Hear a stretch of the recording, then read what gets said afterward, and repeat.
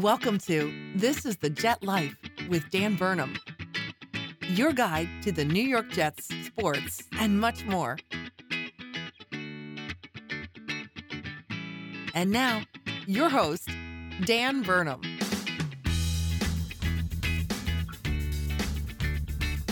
What is up, everybody, and welcome back to another episode of This is the Jet Life.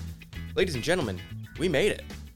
We made it through the preseason, through training camps, mini camps, OTAs, the draft, free agency, all the lulls in between of the offseason. We made it through all that, and we're sitting here today looking at the brand new initial Jets 53-man roster, previewing the Ravens about 12 days from now, and life is good. There's a lot of optimism, a lot of positivity around this Jets team right now, and even though we had to see a lot of our comrades disappear, 27 or so just got cut within the last 24 hours, that's always kind of a bummer. There's going to be a lot of opportunity to not only add those guys to the practice squad now that it's up to 16 players, but also to find some other players throughout the league to maybe make the roster even better than it was. Some positions perhaps that were lacking in talent or really strong battles, depth positions. Nice to bring some guys in there. We'll see what Joe Douglas and the team does, but this is a pretty raw initial reaction to the 53-man roster as it stands right now because, like I said, the Jets just posted the final 27 entire list of the players cut today about an hour ago. So I had a little bit of time to digest it, look at the overall makeup of it all, but there are some surprises. A lot of it's what we expected based off of not only the preseason games where the Jets looked really good, especially with those later units, but also everything that we've seen in training camp so far. Some stuff is open to the public and whatnot, and there's more analysis on it. Other stuff, you're just relying on the beat reporters, and hopefully they saw what you're looking for. Certain players don't get looked at as much as others, obviously. Everyone's looking at, Denzel Mims and Chris Streveler, but there's some other players that are doing things as well. But this podcast episode is going to basically talk news and notes around the Jets right now. It's going to sum up the 53-man roster. It's going to talk about my practice squad wish list, which I have 8 or 9 guys that were cut that I think should be put back onto that practice squad for the Jets for future use. We're actually going to preview the Ravens game a little bit. I'm not thinking I'm going to do a podcast next week because I don't think there's enough content between now and the Ravens game. I don't want to do a full dedicated podcast to previewing the Ravens because just with everything preseason and rosters still being figured out and no one really settled into their units or what they're going to run yet, I don't think there's enough to preview there. I mean, if we could see a game or two sample size to see how they're running or what players they're utilizing, maybe we could do it. But there's just too much hypothetical right now. Not going to waste time. Going to take a week off. Going to watch the Jets beat the Ravens in week 1. Then going to come back that Tuesday and start our weekly cadences, doing every single Tuesday. When I get home from work, 5 o'clock or so, pour a drink and talk Jets. Now, before we get into news and notes, I need to remind you to rate, review, subscribe to this podcast anywhere podcasts are found. It is under the Gang Green Nation podcast title. The series title is This is the Jet Life. You can also follow me on Twitter at Jets_Dan. I just posted on Twitter a copy of the notes that I'm using here. It was a running list of the 80 men the Jets had going into today, and then the players that were cut, their names are still on the list but crossed off. It allows you to see who's at each position group, but then also who we cut today, just to kind of make it a little bit more digestible that it's been reported. So if you want to see it, check that out on Twitter. But talking news and notes, starting with the last 2 games, because the last podcast I did was following the Eagles game, and obviously there was a little bit of negativity because we'd gotten some bad news about Mekhi Becton. We got some, you'd say bad news about Zach Wilson because he's going to miss 2 to 4 weeks, they said at that time. He still is not currently healed. Robert Saleh says that when he's back, he's going to be basically needing 1 week of practice, and then he's going to be able to play in a game. Technically, we're not within that 1 week window of the Ravens game yet, and he was seen at practice today walking around, not on the cart, wearing shorts and a t-shirt, walking pretty well. So once we can see him back on the field, the doctors say he's cleared to start resuming practice. Give it about a week. Whether or not he plays week 1 against the Ravens, I would say that's leaning Joe Flacco because better safe than sorry, but still technically is possible. Now, since that game, the Jets went on to play the Atlanta Falcons on Monday Night Football, which is kind of cool to see a better broadcast. Dan Orlovsky and Louis Riddick did a good job. We had Steve Levy just yelling play calls at us the whole game. I don't know why he has to yell talk in a commentator role, but that's what he does. That was a little frustrating, but Dan Orlovsky's awesome. That was a great telecast, I thought, for a preseason game for the Jets. And they win that game 24-16. They were down early, not playing starters, but Chris Streveler, the guy that made the big game-winning touchdown pass against the Eagles, comes back in this one, starts it in the third quarter, finishes a touchdown drive with LaMichael Pirine in the fourth quarter Then a big sack, scoop, and score from Bradley today gives the Jets a 24-16 win. That was awesome to see. Jets go to 2-0 there. At that point, the Jets have 85 men on the roster, needed to cut it to 80 the following day on Tuesday at 4 p.m. In that 5-man cut wave, we had safety Elijah Riley, who played some for us last year and was a serviceable backup, but obviously didn't make it to the final 80 guys. Safety linebacker hybrid Kai Nakua, he was cut. Kicker Eddie Pinero was cut because Greg Zuerlein has won that kicking job, and since that has kicked really, really well. So you see it and you're like, all right, he kicks a cleaner ball. He's a little bit more of a veteran.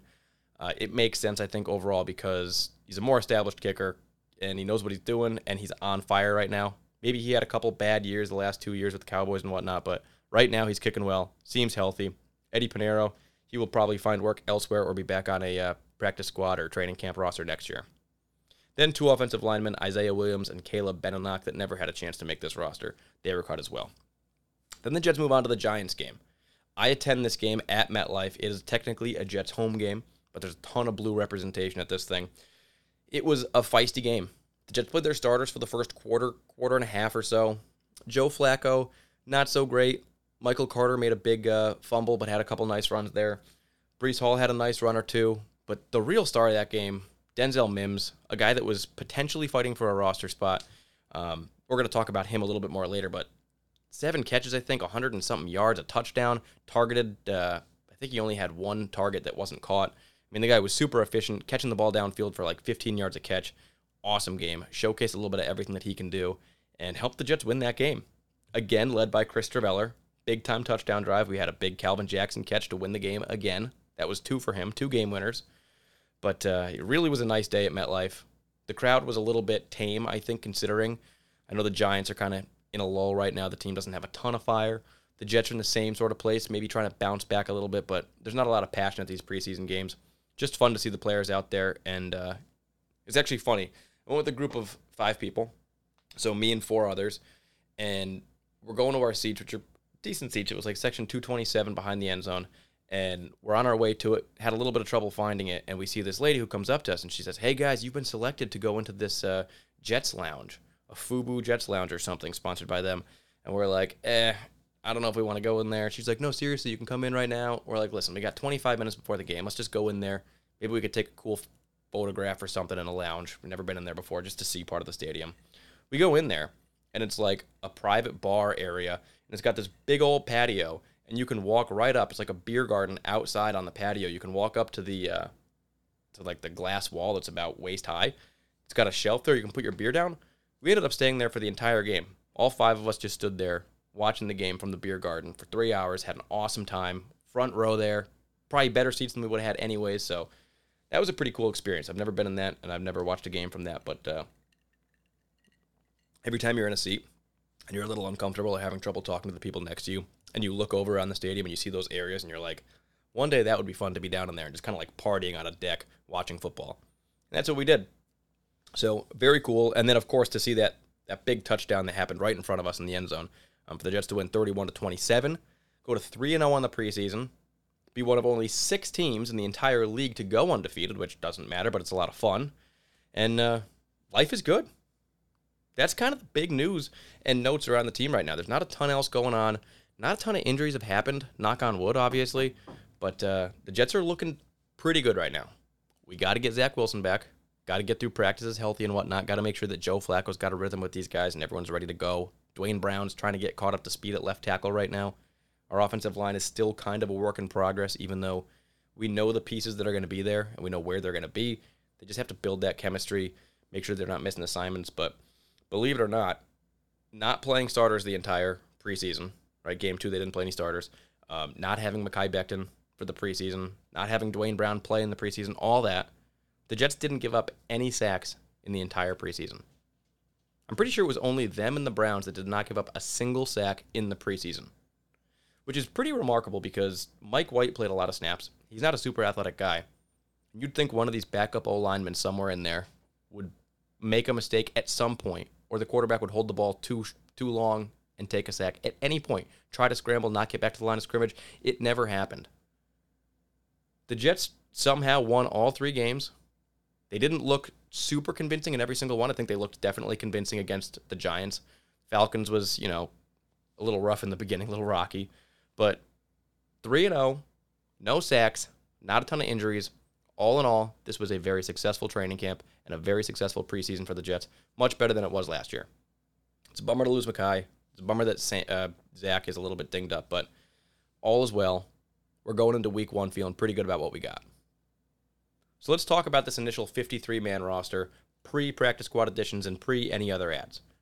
Super important to note that this is a work in progress, absolutely 100%. We got 53 guys right now, but you can see certain position groups that are like right now we have 3 tackles. There's no way, in my mind, the Jets are going into the season with 3 tackles. They at least will have 1 or 2 good ones on the practice squad ready to go at a moment's notice if they need to, potentially suiting up for game day. Got to make it to these initial waves. There's a lot of like secret strategy and whatnot from these GMs and who to cut, when to cut them, what other teams need, when you can scoop a guy back up.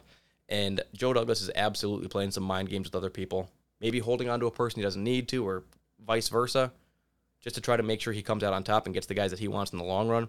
So we're going to see how he ends up handling it, but right now we got 53 guys. We're going to talk about those people because they did make the initial wave. I mean, we cut 27 guys today, so if you're on the roster, that means it's more than likely that you're the contract that you were given, not necessarily guaranteed, will end up becoming guaranteed when you make the roster. So what we're looking at here, let me get my notes. We are starting with the quarterback. And the quarterback, we know that Zach Wilson's going to be the starter. We know that Joe Flacco is lined up to be the backup. But the big battle this year came between Mike White and Chris Streveler. This battle was never supposed to happen. Mike White was supposed to be QB3. Not the flashiest QB3 in the world, but he can operate the offense. We've seen him do it, throw for 400 yards, basically passing 6 yards per play. Somehow he was able to get to 400 yards because the guy is accurate, has some timing, gets it to the guys, and operates the LaFleur offense the way that he wants it to be operated. Of course, he's got a ton of limitations. He's unable to throw the ball downfield, and when teams really key up on that and come up and stop the short plays, very difficult for him. We saw that last year, but at least the guy gives you some comfort in knowing that he can run the offense somewhat appropriately, right? So it was supposed to be Mike White's job. Chris Streveler got no snaps going up into the first preseason game, and he just was thrown out there because they didn't want to get anybody hurt, anybody that had any real promise with the team. Nobody hurt with the backup offensive line and whatnot, even though nobody was getting sacked. Still, Chris Streveler comes in after taking no snaps in training camp, wins the game throwing it to Calvin Jackson against the Eagles the first game, right? So now you're like, ooh, a little bit of spice there. Then game 2, Chris Streveler again plays great, ends up leading that touchdown drive to win the game for the Jets before Bradley and scoop and score, but the Jets do take the lead, led by Chris Streveler, and you're like, okay, that's 2 times Chris Streveler's done really well. In game 3, again, Streveler wins the game throwing 2 touchdowns. I mean, the guy was absolutely on fire. He ends the season 24 of 33, 277 yards, 5 touchdowns passed, 1 interception, 124 quarterback rating, and another 71 yards on 9 rushes. That is an incredible preseason, and as Robert Saleh said, one of the greatest preseasons we've seen from any player ever. And in a way, that's true. There were a couple throws from Streveler that, let's not forget, there were some interceptions that were thrown. Really ugly one against the Giants that was called back that would have potentially been an interception if there wasn't a penalty on the field somewhere else. But at the end of the day, he was coming in at the end. He had that flash. He had that pop. But if you're the Jets quarterbacks coach and the offensive coordinator, and you're looking at this roster and you're saying, something happens to Joe Flacco week 1 against the Ravens, do you want to throw Streveler out there for the first time who's never played against ones and is thrown into this game action after being in the CFL for years, bouncing around different leagues and whatnot? Or do you want to have Mike White, who you know can operate the offense, knows what to do, is present in meetings, kind of knows the terminology and everything already? More of a safety net there, more of an ability to help operate through practice and whatnot because he knows what he's doing. It's a bummer to lose Streveler. Maybe he can end up on the Jets practice squad. Maybe he'll end up on another team's practice squad. I think he deserves, at the very least, a chance to come back and compete in training camps next year, preseasons next year. And of course, if you have 2 years in a row of just playing great in preseason, somebody is going to give you a chance eventually. We'll see what happens, but it was an awesome ride. And we can't thank him enough from a preseason and training camp standpoint to just thank you for giving us that. We didn't get to see Zach Wilson play. We hardly got to see Joe Flacco play. We know that Mike White's never going to put on an aerial show, even in the preseason. So, thank you, Chris Streveler, for coming out, balling out, winning 3 games for us, and doing it in cool fashion. So, props to Chris Streveler for sure. So we got our 3 QBs, Zach Wilson, Joe Flacco, Mike White, 3 guys there. You look at the running backs, this was an interesting group because there were a lot of guys. In the last podcast I left, I said I want to leave this thing, I think, where it stood that day. LaMichael Pirine and Bam Knight as the last 2 running backs behind Michael Carter and Breece Hall. And that's how I left it after the last podcast. Of course, Tevin Coleman hadn't played. Ty Johnson hadn't played in the preseason yet, so a little bit of recency bias there, of course. But I loved what I saw from Bam Knight, specifically the fact that he was able to bring that extra juice and pop in the return game. The Jets do elect to keep undrafted free agent Bam Zonovan Knight, which is awesome. And we'll see if he sticks to the roster. Still very fluid. He's one of those guys, probably one of the last bottom guys of the 53, but really exciting player. Has a little bit of power, a little bit of special teams pop, and potentially can offer a little bit moving forward. Also keep in mind, rookie deal there, rookie deal Breece Hall, rookie deal Michael Carter. That's what you want from a running back room in 2022. You want low dollars invested, high talent. Those guys all have upside. They all got pop. They can do different things, very versatile room. And then the Jets elect to keep Ty Johnson, which is a little bit of a head-scratcher because they cut Tevin Coleman and they cut LaMichael Pirine. Now it's high on LaMichael Pirine after the first preseason game. At the end of the day, I don't know what I was thinking. It is LaMichael Pirine. I think he could belong on an NFL roster, could be on our practice squad, could play NFL football at some point again. I don't think he shouldn't be in this league. Like plenty of other running backs and people we've thrown out in preseason before. But LaMichael Pirine never really got to that next level of juice and pop, especially with the first-team units. So makes sense to move on from him. But Tevin Coleman was like that veteran presence of the room. Seemed to be running really well in preseason on limited carries. Still, we know he can be a return man, has some value in special teams. Ultimately, I think they decided to go with the upside of Bam Knight over Tevin Coleman, given that they both play some special teams, and then allow Ty Johnson to be in that sort of flex role where you don't want to call him a third down back because he's not good at receiving. He's like one of the worst hands in the league in terms of dropping the ball. But he does make some plays in the receiving game. We know he drops a lot, but he is capable of making the catch and making some runs. Not a great blocker, but he's got some shiftiness, gets outside, and I think ultimately he's a better fit for the wide zone offensive scheme that we run. A lot of outside runs and whatnot. I think that's why he was here last year. I think he was a perfect fit for that. I think they still see him as that. Probably not as high on him as they were, and that's why they drafted Breece Hall, and he's behind some other people. He's moved down the pecking chart from where it was last year, and that's okay. But that's the unit that they're going to roll out first. Those guys aren't 100% safe, I wouldn't say. Michael Carter and Breece Hall obviously are, but that's 4 running backs for the Jets. Wide receiver was a kind of a fun little room. It always is because I think that's like the easiest position to watch through training camps and preseasons because all you're really watching for is like the quarterback's day and then who he's throwing to and who's getting touchdowns and catches and whatnot. It's hard to really watch like O-linemen and running backs through training camps when they're not maybe wearing pads or they're not running full speed and whatnot. But when you look at the wide receivers here, there was a few names that were really interesting on the back end of the depth chart. Those are guys like Calvin Jackson, Irvin Charles, Denzel Mims, Jeff Smith, right? Those are the guys we were really wondering who was going to make it. We knew Corey Davis, Elijah Moore, Garrett Wilson, and Braxton Berrios would be locked in. Those 4 are the top 4 wide receivers, rightfully so. We've seen Garrett Wilson pop a little bit in preseason. We saw Braxton Berrios get a touchdown against the Giants this last game that was like just so vintage Braxton Berrios. It looked exactly like a play out of last year where he just scampers to the side. The thing about Braxton Berrios, like I think in college he ran like a 4.6 or something, right? But he's got great acceleration, so he gets to that 4.6 really, really fast.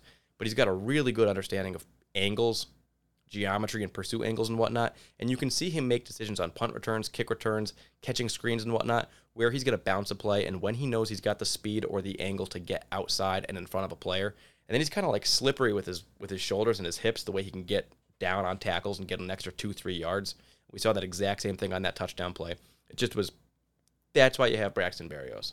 He's not going to do everything. He's not perfect for the entire playbook, but for special teams, return game, and then for plays like that, like he's one of the best in the league at doing stuff like that. So super happy to have Braxton Berrios, kind of an unsung hero on this Jets team. But then you talk about those guys in the back half. The Jets elect to keep Jeff Smith and Denzel Mims. To me, Denzel Mims is a no-brainer. There is clearly a disconnect between Denzel Mims, his agent, whatever, and the Jets organization. Something about most likely his personality or his attitude is causing them to give favor to other people that maybe are more professional, more understanding of the offense, more team players. I don't know what it is. but Denzel Mims has never gotten, the shake that he thinks he wants. He's also not necessarily the perfect receiver style for this Jets offense because they want more quick timing throws, yards after catch and whatnot. He's more go up and grab it, just give me the ball. Obviously, as an unproven receiver coming out of Baylor and whatnot, you can't just throw up a ball to a young guy. He's trying to work towards that, but the Jets quarterbacks haven't really gotten good at doing that either. So it's kind of a mess right now in terms of just continuity between him and the offense. So he requests a trade, and he says, I don't really want to be part of the Jets anymore. I don't think it's because he hates the Jets. He's not like, fuck these guys, get me out of here, this is bullshit. But what it is the guy had a lot of value coming out of Baylor. He was a second-round pick that easily could have been a first-round pick. And when the Jets were on the clock the first time, I think a lot of people, myself included, were clamoring for Denzel Mims. Jets didn't take him. They ended up waiting. He was still available later when they picked again. Then they got him. And that was like, oh my God, I can't believe we got Denzel Mims. So everybody was super high on him coming out of the draft. Big name. A lot of pop there. So he was probably at that point expecting a large contract in the future, right? I'm going to be a wide receiver. I'm going to be making $10 million, $5 million, whatever it is. Right now, he's so buried on our depth chart. He's not getting opportunities. People are talking about how he could potentially be cut, released from the team. You're talking about now getting like scraps, spare change money. And he's thinking in his head like, it's not because I'm no good. I'm about to make so much less money than I would have made just because I'm not getting opportunities. The offense isn't perfect for me. They're not favoring me over other guys. And if I could go somewhere else, get the ball, get thrown passes that I'm really good at catching, and really pop and do what I'm good at, I could probably make millions and millions more. So he's doing it for himself. The agent's telling him to do this, I'm sure, as well. They're trying to figure out how can we maximize our earnings. But Denzel Mims does have a skill set that the Jets don't really have. Corey Davis potentially is our big receiver, but Denzel Mims still, I feel like, goes up higher to grab the ball. He's got a higher catch point and maybe a little bit better at the spectacular catches as well. We hope that a guy like Garrett Wilson can get really, really good at getting airborne and making those big catches. But when you're talking about like a red zone receiver, pylon pass type of guy, a Mike Evans style, a Calvin Johnson, like Denzel Mims is our closest to that. And I don't want him gone because you're talking about replacing him with Irvin Charles or Calvin Jackson, who made nice plays, but they don't have the consistency that Denzel Mims has. And consistency is hard to see when you're hardly getting the ball. People are saying in 2 years he's got 400 yards. How the hell is he on this team? He's going to get cut. It's got to be guys like Jeff Smith ahead of him. Listen, Jeff Smith's been on the team for 3 years. He's got even less total yardage than Denzel Mims. You may say, well, Jeff Smith plays special teams. Jeff Smith has one career special teams tackle. And I'm not trying to take away from Jeff Smith because he made the roster and he's a guy that the coaches love. He's where he needs to be. But let's not act like the people that we're replacing that would potentially replace Denzel Mims are so much more efficient. These big play Vincent Smiths, these Jeff Smiths, these low-end roster guys in the receiving core, they don't have a lot of pop. But Denzel Mims does. Maybe he doesn't have a lot of special teams ability. Maybe he's a little bit angry to be even thrown onto special teams. I'm talking too much about him, but this is a guy that I'm very happy stuck on the roster. Jeff Smith as well, he can be there. Hopefully he can get better at special teams. Maybe Denzel Mims can play a little special teams as well, begrudgingly. He probably doesn't even want to risk injuring his shoulders because he thinks he's still a real receiver. That's fine. We all know Denzel Mims is getting opportunities this year, and when he does, he's going to catch the ball. It's going to be 15 yards downfield, and it's not going to happen again for another, 2 games. But we're going to be like, man, when he does catch the ball, it's pretty efficient. And I'll take that yardage. All right, let's get out of the wide receivers here. Let's go to the tight ends. The Jets keep 4 tight ends. That's C.J. Uzomah, Tyler Conklin, Jeremy Ruckert. No surprise there. And then egg on my face, Lawrence Cager, who I was saying is a joke of a project. Wide receivers can never really find success becoming a tight end. My argument and my stance was that Lawrence Cager was a raw wide receiver that couldn't stay healthy. There's no chance that adding 40 pounds, probably 20 pounds, would allow him to play an entirely new position that was way more complicated than wide receiver, even though he was pretty good at blocking in college and whatnot. I was totally wrong. The team loves what he does. He was a good blocking wide receiver, so shifting into tight end still needs to add that mass and still needs to get a little bit better at inline blocking, I'm sure. But the guy was making plays in preseason.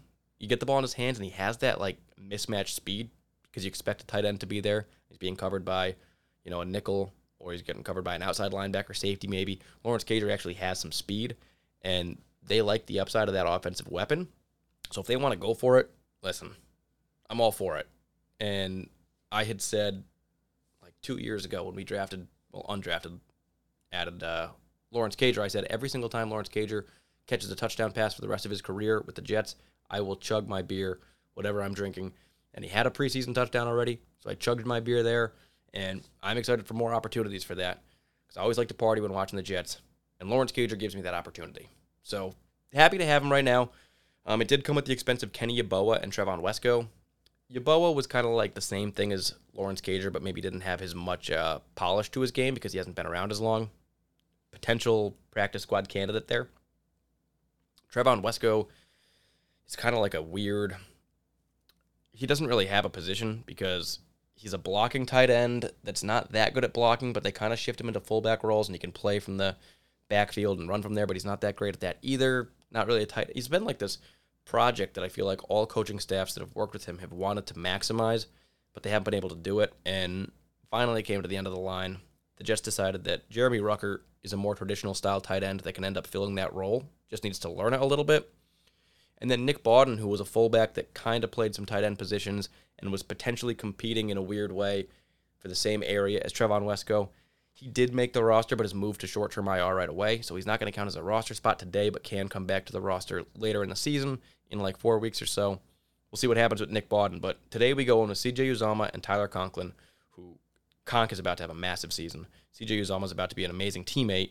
Jeremy Ruckert's about to be a great developmental player behind two awesome tight ends. And then Lawrence Cager has some pop. He's on the roster for the time being, and that's our 4 tight ends. Moving over to the offensive line. Tackle is a mess. Tackle was already a mess before the draft. The Jets decided not to really go after that position, but go after Max Mitchell and say, we're going to put our money on Mekhi Becton and George Fant as our 2 tackles. Mekhi Becton goes down, out for the year. We pick up 37-year-old Dwayne Brown. He may even be 38 now because he had a birthday or something. Dwayne Brown, super old, but has a long career, a true pro. It's like, all right, we're going with an old guy. We're going with George Fant, who's moving back to the right side where he wasn't awesome and still was never like an elite level tackle for a long period of time. Max Mitchell is a developmental guy who can swing but played in the Sun Belt and doesn't really have, any experience. So who are you going to have as his backup? You got guys like Chuma Edoga, Connor McDermott, Grant Hermans as your options. The Jets cut all 3. I think it's crazy. I thought that Chuma Edoga was developing slowly, but developing. He has decent footwork, gets injured, not a lot of power, but he's not a complete train wreck. He played a lot of snaps in preseason, didn't give up sacks. He was coming along, I think, getting better each and every year, getting healthier as well, finally, because he had some injuries earlier. But the Jets opted not to keep him. Connor McDermott is kind of a bad version of Chuma Edoga to me, so losing him, no big deal. Grant Hermans was a dark horse kind of guy, feisty player in camp. He didn't make the roster either. So when you're looking at 3 tackles here, 2 of them are, one of them is really old, and one of them is super unproven, and the other guy, George Fant, had some injuries recently. You got to find another guy. Somewhere, whether you got 2 guys in the practice squad that are ready to come up at a moment's notice, or you pick up a guy from another team, bring him onto the active 53, cut somebody else from this 53-man roster that we have right now, you got to make a move. You can't go in with that group. Something happens week 1, Dwayne Brown goes down. Imagine Dwayne Brown and George Fant twist ankles against the Ravens or something. And you've got Max Mitchell playing his first game up against Calais Campbell or something, and then trying to shift like Nate Herbig or somebody into tackle. It would just be such a nightmare. I don't even want to imagine that. 1 more tackle, a good one, please. Let Max Mitchell develop behind somebody else who's a little bit more proven. Interior offensive line, Laken Tomlinson, AVT, Connor McGovern, obvious there. Nate Herbig, Dan Feeney, those 2 make sense. Dan Feeney also doubles as our backup center, can also play guard. I think Herbig is a better guard, but can't play center. So that's your interior offensive line. They cut Chris Glazer and this guy Pierce Bacher, who was playing. No surprises there. So all we've got left is the defensive side of the ball, practice squad wish list, and Ravens. But first, you guessed it, folks, we got to take a quick pit stop to the bar cart for a little what's on tap cocktail edition. That is right. Tonight, I'm drinking a cocktail. Something nice, because I'm watching these cuts for 24 hours trickle in, guys that I've become invested in over the past few months.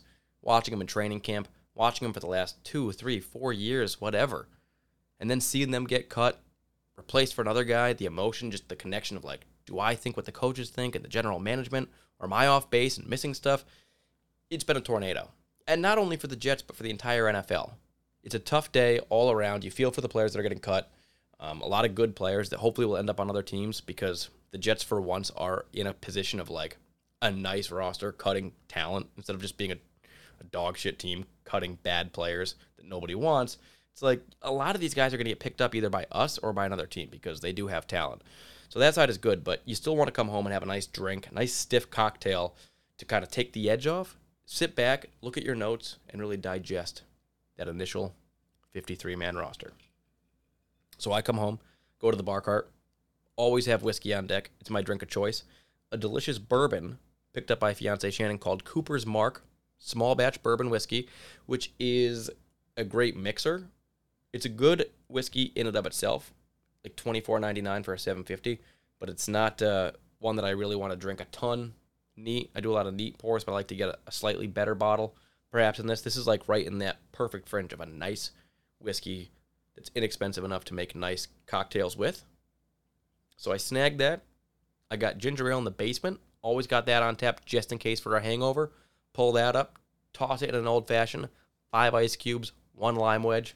I got myself a whiskey ginger, Cooper's Mark whiskey, Canada Dry ginger ale. Can't go any other way, and I'm feeling good. I'm enjoying looking at this list.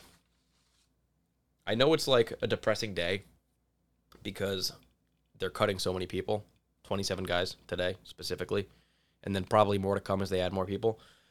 But in reality, it's like one of my favorite days and podcasts that I can record because we spend so much time hypothetically analyzing all of these guys, who can play what, why the Jets picked this guy, why they drafted him or signed him to this contract, what they see.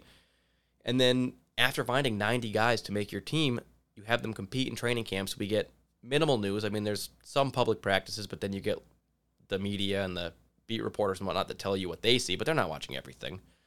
And to then sit back and watch all of the things that you thought either come true or not come true, like every 10 minutes for an entire day, and then get to report on it and do a podcast talking about like why what happened.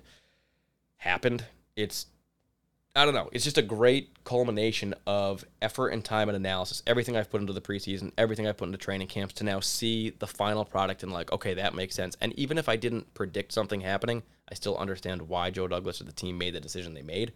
And if I don't, I can figure it out. I can be like, all right, well, they must be thinking this because there's no other reason. So it's pretty cool. It's one of my favorite podcasts. I'm enjoying myself. The cocktail's wonderful.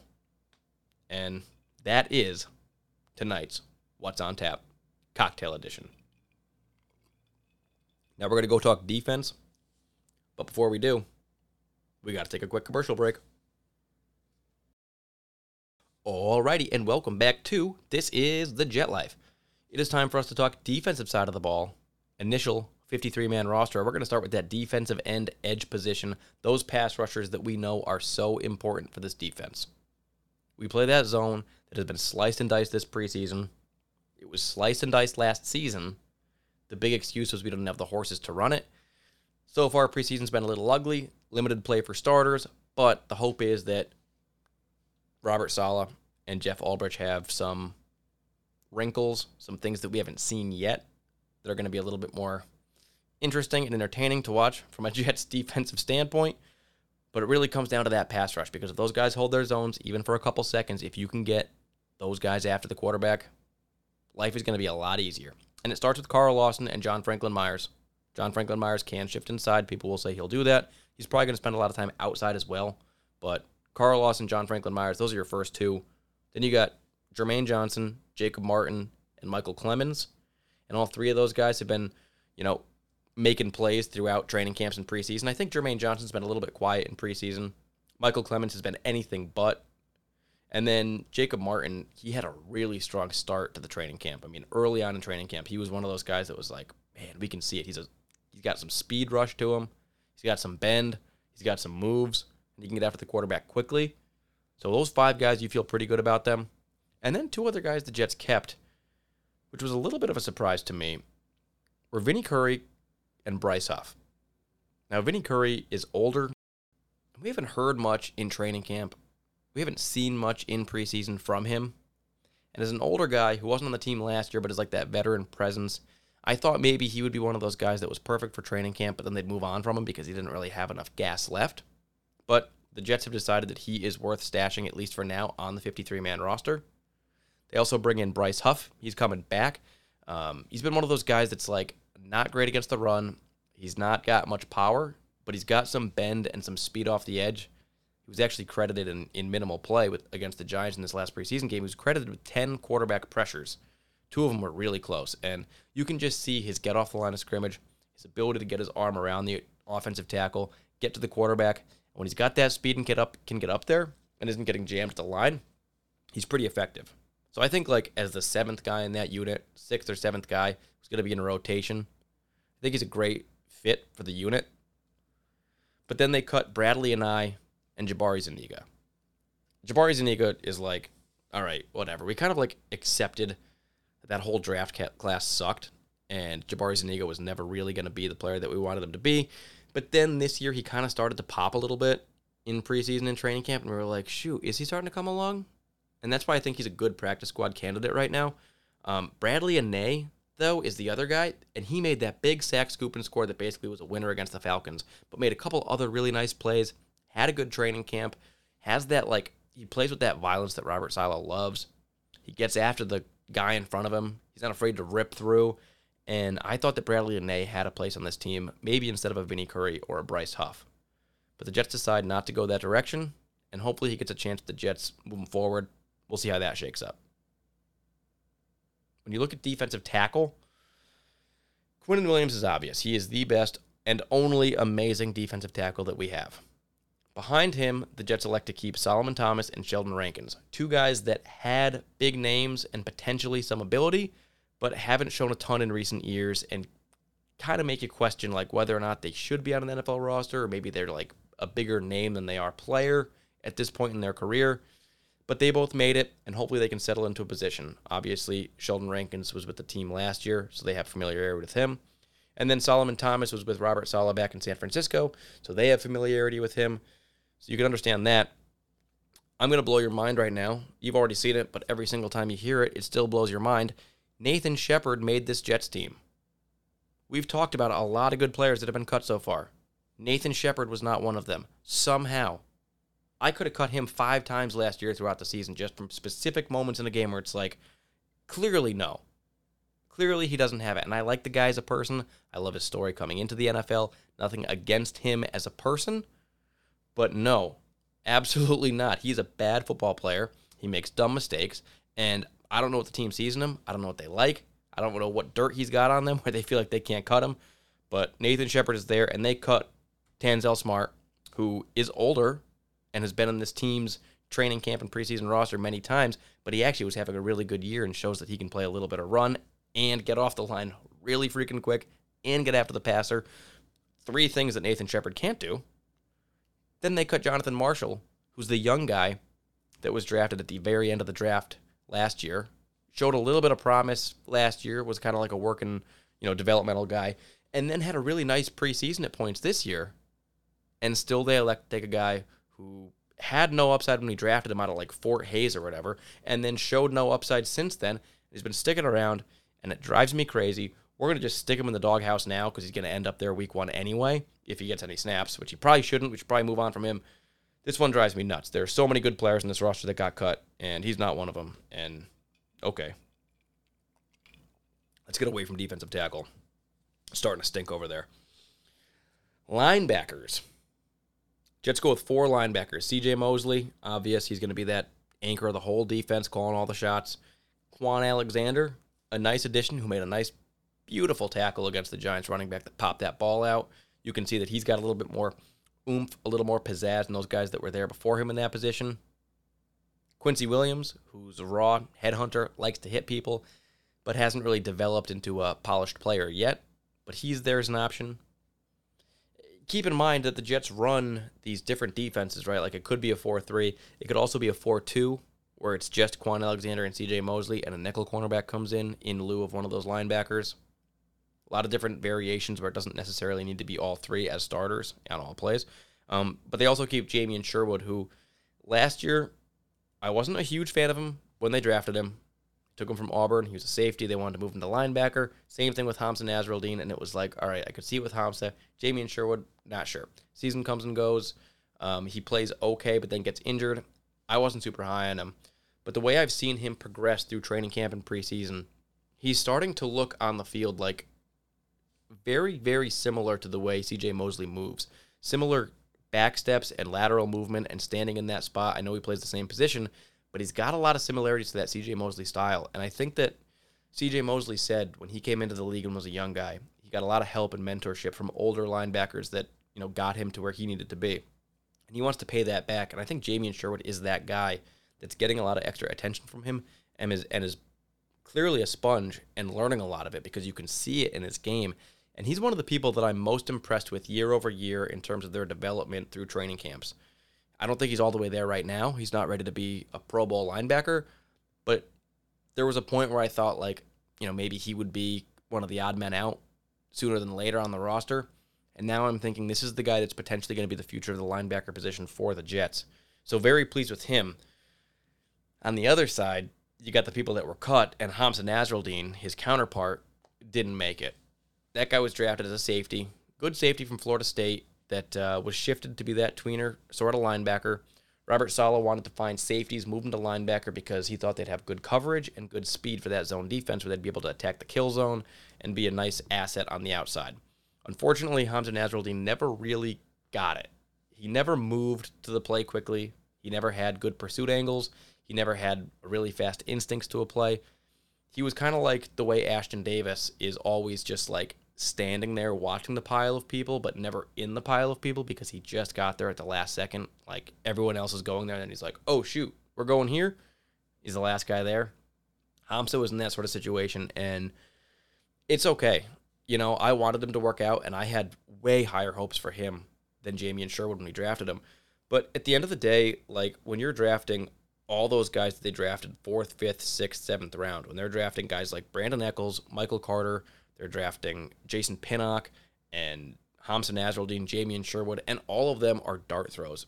And we said it when they drafted them, we don't know who, but one or two of these guys hopefully will pop. And that's kind of where we're at, and that's perfectly right.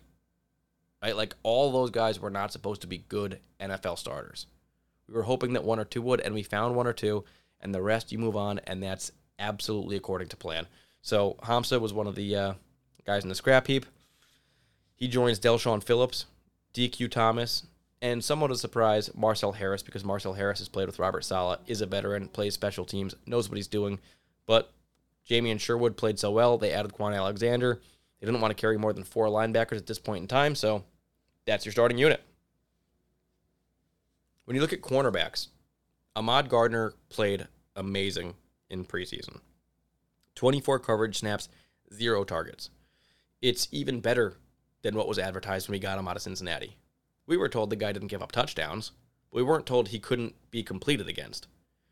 And I get it, it's just preseason. It's just 24 coverage snaps, but nobody else in the NFL did that. He's got the name, he's got the juice and everything coming in. He's got all the intangibles, the makeup, the size, all that stuff that you're looking for. And then you see him do that through preseason and people won't even throw at him. It's like, we know it's coming. Some quarterback eventually will try him out and see what will happen. But right now, the guy's as locked down as it comes. So super pleased with that. Robert Saleh has named him a starter for the Jets defense. He's officially said so, and he didn't originally say that Ahmad would be necessarily starting. He said that, potentially a battle with him and Bryce Hall. They'd see what happened. He'd make a decision. Boom. It's Ahmad, who, at this point in time, I'm siding with Carl Lawson, who's awesome. He said that he's not going to call Ahmad Gardner Sauce until he earns that name. And Ahmad said that's perfectly fine. He said it was the exact same thing at Cincinnati. He came in with that nickname Sauce, but they said you got to earn that nickname. It's not going to take a long time. He makes one great play. We'll switch him to Sauce. He'll be Sauce forever. But for now, I'm with it. Carl Lawson, Ahmad Gardner, our number 1 cornerback on this team. Behind him, DJ Reed, who's been banged up. hopefully will be good to go for week 1 and can play good football for us, because we saw Bryce Hall get burned a bit in preseason, specifically in that second game. And Brandon Echols, we know, is one of the worst tackling cornerbacks in the NFL, and this defense kind of relies on your cornerbacks to make tackles, so you're in that sort of tough spot there. Michael Carter, too, is going to be the 5th cornerback on this team, playing that nickel spot. They decided to cut Javelin Guidry, who was a good backup to him and has played scrappy, good football for the Jets over the years, but Javelin Guidry's moving on. Michael Carter, too, is going to be the lone guy in the nickel spot. Maybe they can move Brandon Echols in there if they need to, but he's going to have to learn how to tackle. They also had to cut Isaiah Dunn and Rashad Wildgoose. No surprises there.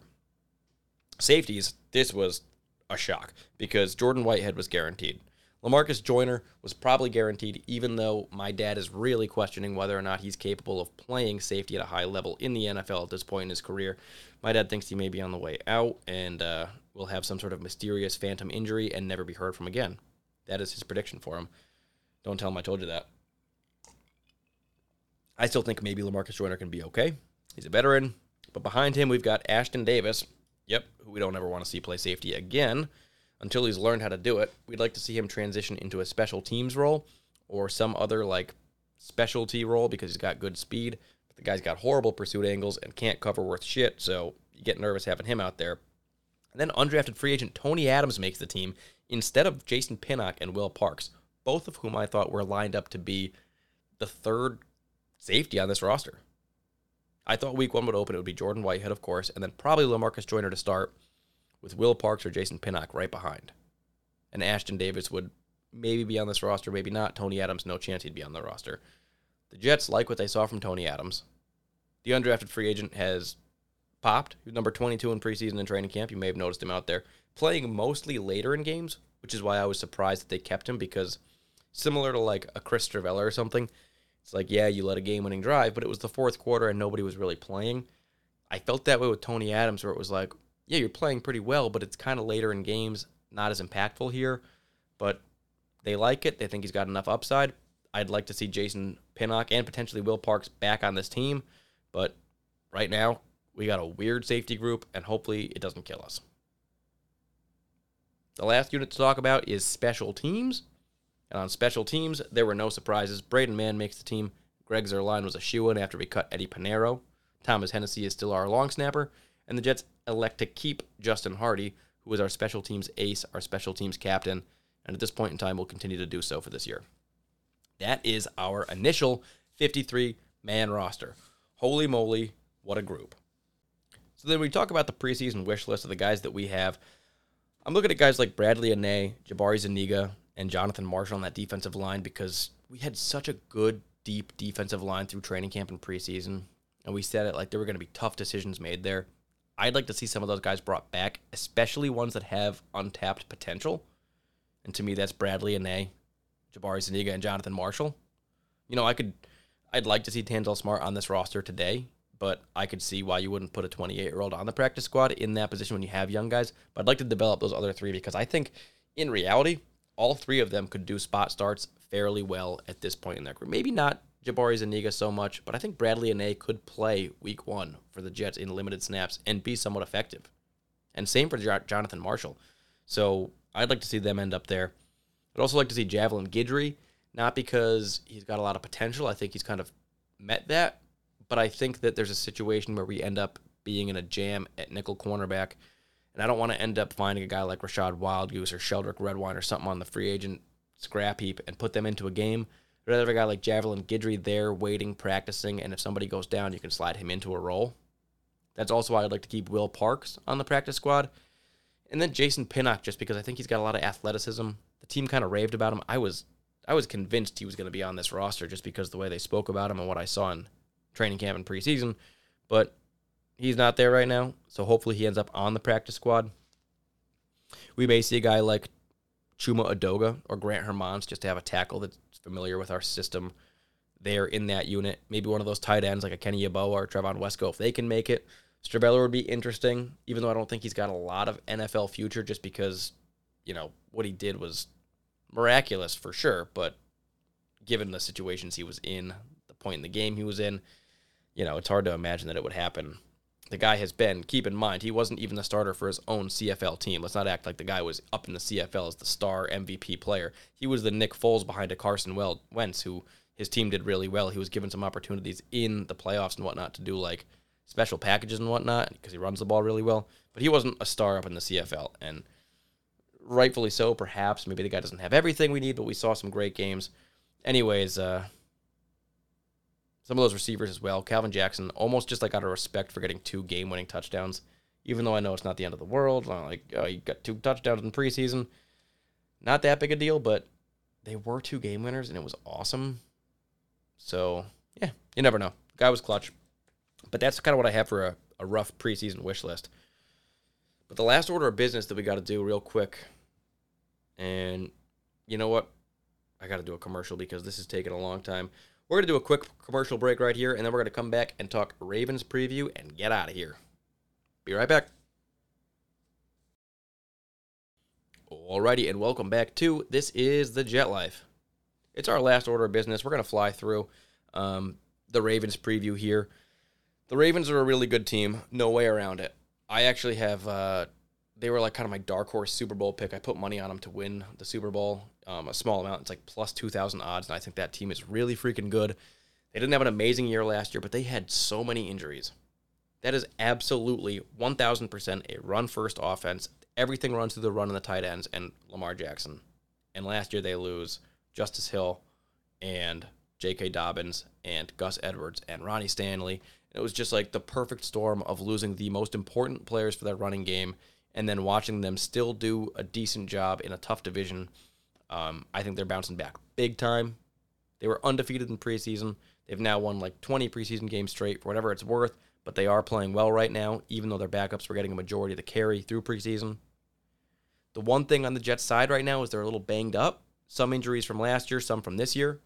Currently unable to play Week 1 against the Jets. Guaranteed not going to be able to play. Gus Edwards, a running back who is a very talented, very dangerous weapon, who would be probably the number 2 running back behind J.K. Dobbins, and plays that good third down scat role, picks up first downs in big spots.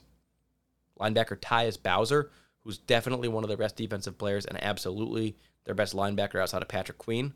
Tyus Bowser will not be able to play, nor will one of the backups for that linebacker unit, Vince Beagle, former Dolphin. He won't be able to play as well, so a little bit of injury concern there, and those are decent players. Tyus Bowser and Gus Edwards specifically are like real impact players for that team. And then questionable players right now that are kind of impactful. Left tackle Ronnie Stanley, who's one of the best left tackles in the entire league. He may not be ready for Week 1. That would be huge. That running back, J.K. Dobbins, if they're without J.K. Dobbins and Gus Edwards, you're talking about, again, going back to like a Mike Davis or a Kenyon Drake, who they just picked up, which is much, much less scary and intimidating than a J.K. Dobbins, who could potentially have a big year. Cornerback Marcus Peters. He is probably the second best cornerback on that team because Marlon Humphrey is a beast, but Marcus Peters is no slouch at all. That guy plays well. He's had some good games against the Jets, and if he doesn't play, it'll make it a little bit easier on our quarterback. And then lastly, Travis Jones. Not a household name yet. He's a rookie this year, but he came from UConn. Love the guy. Defensive tackle. Wish the Jets had drafted him, but obviously there were other players for the Jets to go after there, and Travis Jones is currently questionable for that game. So those guys are questionable: Stanley, Dobbins, Peters, and Jones. And we won't be seeing Edwards, Bowser, or Beagle against the Jets. The team overall is still super dangerous, though. They have a really, really good coaching team, right? John Harbaugh, we know, is one of the best coaches in the league. I would love to have him as a Jets coach. He's been in Baltimore for a long time, done really, really well there. They still have their OC for the last few years, Greg Roman. And then they got defensive coordinator Mike McDonald, who's going to be in that. Wink Martindale left. I think he's with the Giants now, perhaps. But they have... defensive coordinator Mike McDonald, who this team's going to be prepared, no question. They have real pros. When you look at their draft from this year, they drafted a bunch of guys that are potentially, backups for their unit, a lot of depth guys, people that were big names. And if you look at another team in the league, guys, if they were drafting a Daniel Falele or Isaiah Likely or Travis Jones, they'd potentially be starters for that team. But they drafted all guys to be, bench people. Progress, David Ajabos, people like they have the luxury of doing that because their starting unit is so freaking good. And Lamar Jackson, in a contract year, currently working on negotiations, he is going to leave every single thing that he's got on the table because if not now, then when? He's a running quarterback. Perhaps his lifespan is limited. He's not going to make it maybe till 40 years old, Maybe he's at his peak right now. Who knows? But that means give it all right now. Get that big contract. Do what you got to do. He's going to ball out this year. I am convinced of it. When you look at their offensive weapons, Rashad Bateman, Devin Duvernay, James Proche, not a great unit of receivers. Rashad Bateman was kind of a big name coming out last year. We'll see if he progresses, but it's not really run through the receivers in Baltimore. It's run through the ground game. It's run through the RPO. Lamar Jackson's rushing, getting out of third downs, picking up first downs when you don't expect them, good fullback blocking, and then great tight end play. When you look at the tight ends, Mark Andrews is one of the best tight ends in the league and works perfectly within that system. Nick Boyle is a very good backup. And then Isaiah Likely is having a great preseason. So they got good 3 tight ends there that are all dangerous and guys the Jets are going to have to watch. Then you look at the offensive line that even without Ronnie Stanley is a solid unit. Pretty good PFF grades across the board. Some decent depth there. And they're going to be trying to run the ball as much as they possibly can. It may be Mike Davis. It may be Kenyon Drake, Tyler Batty, if there's no J.K. Dobbins. But either way, I mean, it's going to be dangerous because you have to stay back just in case it's an RPO and they don't hand the ball to Mike Davis. You have to be ready for Lamar Jackson to keep it and run and roll out to the other side. So it keeps people guessing. Instead of just attacking the hole and playing with instinct, you got to second guess a little bit. It makes it very complicated, very difficult. And they've got one of the best lead fullbacks in the league in Patrick Ricard. So it's a tricky matchup, and it's hard to practice for because the Jets don't play like that. You can't put Joe Flacco and Mike White on scout team here for this defense to practice up against because they've played nothing like this yet. They've never played an athlete like Lamar Jackson, a guy that can run the ball like that, get open in space. I think that it makes sense to have a guy like potentially Jermaine Johnson doing a quarterback spy for a lot of the game. Maybe they can find another player. I'm not exactly sure who they consider their spy to be. Maybe it's one of the outside linebackers. Maybe Quan Alexander can do it. But this is one of those times where it's like, yeah, keeping a guy back, playing a soft zone, covering the flat, and making sure that that quarterback does not take off and run is kind of a big deal, especially if you're not super worried about the wide receivers. We'll see what the Jets can do. Try to slow them down a little bit. So when you talk about the Baltimore Ravens defense, their pass rush is interesting because they have a couple old vets in Calais Campbell and Justin Houston that you know can get it done, but you also expect kind of the end of the road to be soon. Then they got some young guys like David Ajabo, who, if he's healthy to play, we don't know. He could be good. Odafe Owa, who I think is about to be a really good, formerly Jason Owa. I think he's about to be a good player, and he only had like maybe 5 or 6 sacks last year. I think he's on pace for more, and he's one of those people the Jets have to watch out for because he's kind of a speed rusher off the edge. They don't have Tyus Bowser for this game, but they do have a really freaking good do-it-all linebacker in Patrick Queen, who that guy's freaking dangerous. Watch out for him. And then when you look at their defensive backs, I mean, this unit is wild because just say Marcus Peters plays. It's Marcus Peters and Marlon Humphrey. They got Kyle Fuller to play the slot. And then their safety to be Marcus Williams from the Saints, who every single Jets fan wanted to get Marcus Williams before we got Jordan Whitehead. It was like, that was the guy, right?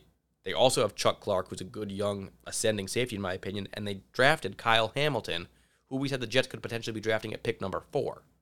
So they've got a ridiculous group of 6 dynamite DBs who could potentially all be Pro Bowlers. Maybe not Kendall Fuller, but that unit is scary. And their special teams unit is scary. They have the best kicker in the NFL. So looking over at our keys to victory, when you talk about on defense, it comes to containing Lamar Jackson, like I said, slowing their run, making sure that Mike Davis or Kenyon Drake can't get going, force Lamar Jackson to throw, cover the tight ends, and make him get those wide receivers involved. Make Lamar Jackson stand in the pocket and throw to the outside numbers. That's going to be the best key to victory. Easier said than done because nobody's as fast as him. But you want to spy him, keep him controlled, stop that running game. And then when it comes to offense, the Jets need to run the ball well. You do not want to be throwing against that defensive backfield. You don't want Joe Flacco standing back there or Zach Wilson, whoever, trying to take shots, find Elijah Moore and Garrett Wilson early in the year before they've got chemistry. Because we may not have it, but I'll tell you right now, Marlon Humphrey and Marcus Peters and Chuck Clark, those guys have the chemistry. And I'm sure Marcus Williams was a quick study because that's a good player. So when you talk about, that's a mismatch when you talk about Joe Flacco. Even if he's throwing to Corey Davis or Garrett Wilson, it's a mismatch on those people. So if you can get the ball run really well early, specifically first down, getting to 2nd and 4, and being able to throw soft passes to Tyler Conklin and CJ Uzomah, pick up 10, 15 yards in those sort of plays on a 2nd and 4, that's what you want. But you got to pick up those first down yardage. Breece Hall, Michael Carter, they need to have a huge game. The offensive line has to find continuity and chemistry early. They have to have a huge game. We got to limit big mistakes because we're a young team. We're going to be a little bit more fired up. The Ravens are a little bit more settled into their unit. Their guys have been there for a long time. Their coaches have been there for a long time. We may have a little bit more pregame jitters. We got to make sure that we don't make stupid mistakes. No bad penalties, right? The team guys are getting off the field and whatnot. No 12 men on the field. Calling bad timeouts. Good clock management. All that stuff is very important in this game. They need to play a clean, good game because they're playing a very good team. Even though they're banged up, it's week 1, so anything can happen. But the Jets right now, they're a mystery to a lot of people. We know the names. We know they drafted big guys like Garrett Wilson and Sauce Gardner and Breece Hall. These are flashy names for a lot of people, but we haven't seen it work on the field yet. Hell, we don't even know who our quarterback is, Joe Flacco or Zach Wilson. But when it comes down to it, I believe in our running attack. I believe in the offensive line we've built. And I believe in our ability with our defensive line unit and the linebackers that we've added. I think that we can slow down Lamar Jackson, keep him from running all over us, limit the tight ends, and keep the receivers out of it. I think that we can absolutely find success and actually win this game. My prediction, I'm never going to predict the Jets to lose week 1, by the way. Just no chance. It's a brand new season. What good is that? We haven't seen this team play. We haven't seen the Ravens play. Anything is possible. Brand new year. I got the Jets winning this game. 23, Ravens 19. Jets win by 4. Justin Tucker's long leg is not enough to win the game because they need a touchdown at the end. So they try to drive down the field. Lamar Jackson runs, scrambles, can't get it to the end zone. Awesome game, New York Jets. That would be phenomenal. If they can pull this win off, this is, in my opinion, one of the hardest games in the schedule. There are definitely some other hard ones. The Bills, Packers come to mind. The Broncos will be tough. The Patriots are always tough. Dolphins could be too. A lot of tough games for the Jets this year. But I think the Ravens is easily one of the toughest ones. And Lamar Jackson's in a contract year, and this team, the Ravens, is looking at the Super Bowl. And the Jets are unproven and a lot of young guys, so there's a lot of things stacked against us. But sometimes that's what it takes for a team to come out. And if they can get that ball rolling early, oh man, it's really going to come down to the running attack this year. If the Jets have a combined 1,200 yards between Breece Hall and Michael Carter, forget it. It's going to be a shit year. But if they can get say 1,700 yards between those two players, we're going to be feeling really good about this team. The quarterback's going to be looking good. People are going to be eating out there. So let's see what happens. It starts this week, 2 weeks against the Baltimore Ravens. I can't wait. I'm not going to do a podcast, as I said, next week. I'm going to take the week off. We're going to just kind of sit back, prep for the game, get our ducks in a row. Also got a wedding coming up. That's in 25 days or something. So lots of stuff on the horizons here. But the most important thing, obviously, is this Ravens game. We'll be back the Tuesday after to talk about what happened. I will have a father time that week. Unfortunately, it was omitted this week. Dad's on the road, sales. Couldn't get one to me. I told him a little last minute, so it's on me. But moving forward, we're going to be on a cadence every single Tuesday following the Jets games. So it's going to be a little bit easier to get those from him. So that's all I got for this one. Kind of a long episode. A lot to go over, but it's a ton of content today. This was cut down day. Jets have a 53-man roster. Honestly, I haven't checked Twitter since I started this thing, but I wouldn't be surprised if the Jets have already made a couple big moves, maybe, adding some players, picking up people from other teams. We shall see. They're number 4 in the waiver claim, so definitely an opportunity for them to make some moves. But we got 12 days until the Jets play, and I hope you're ready for it. So thank you for joining me for this podcast episode. Until then, I'm Dan Burnham, and this is The Jet Life.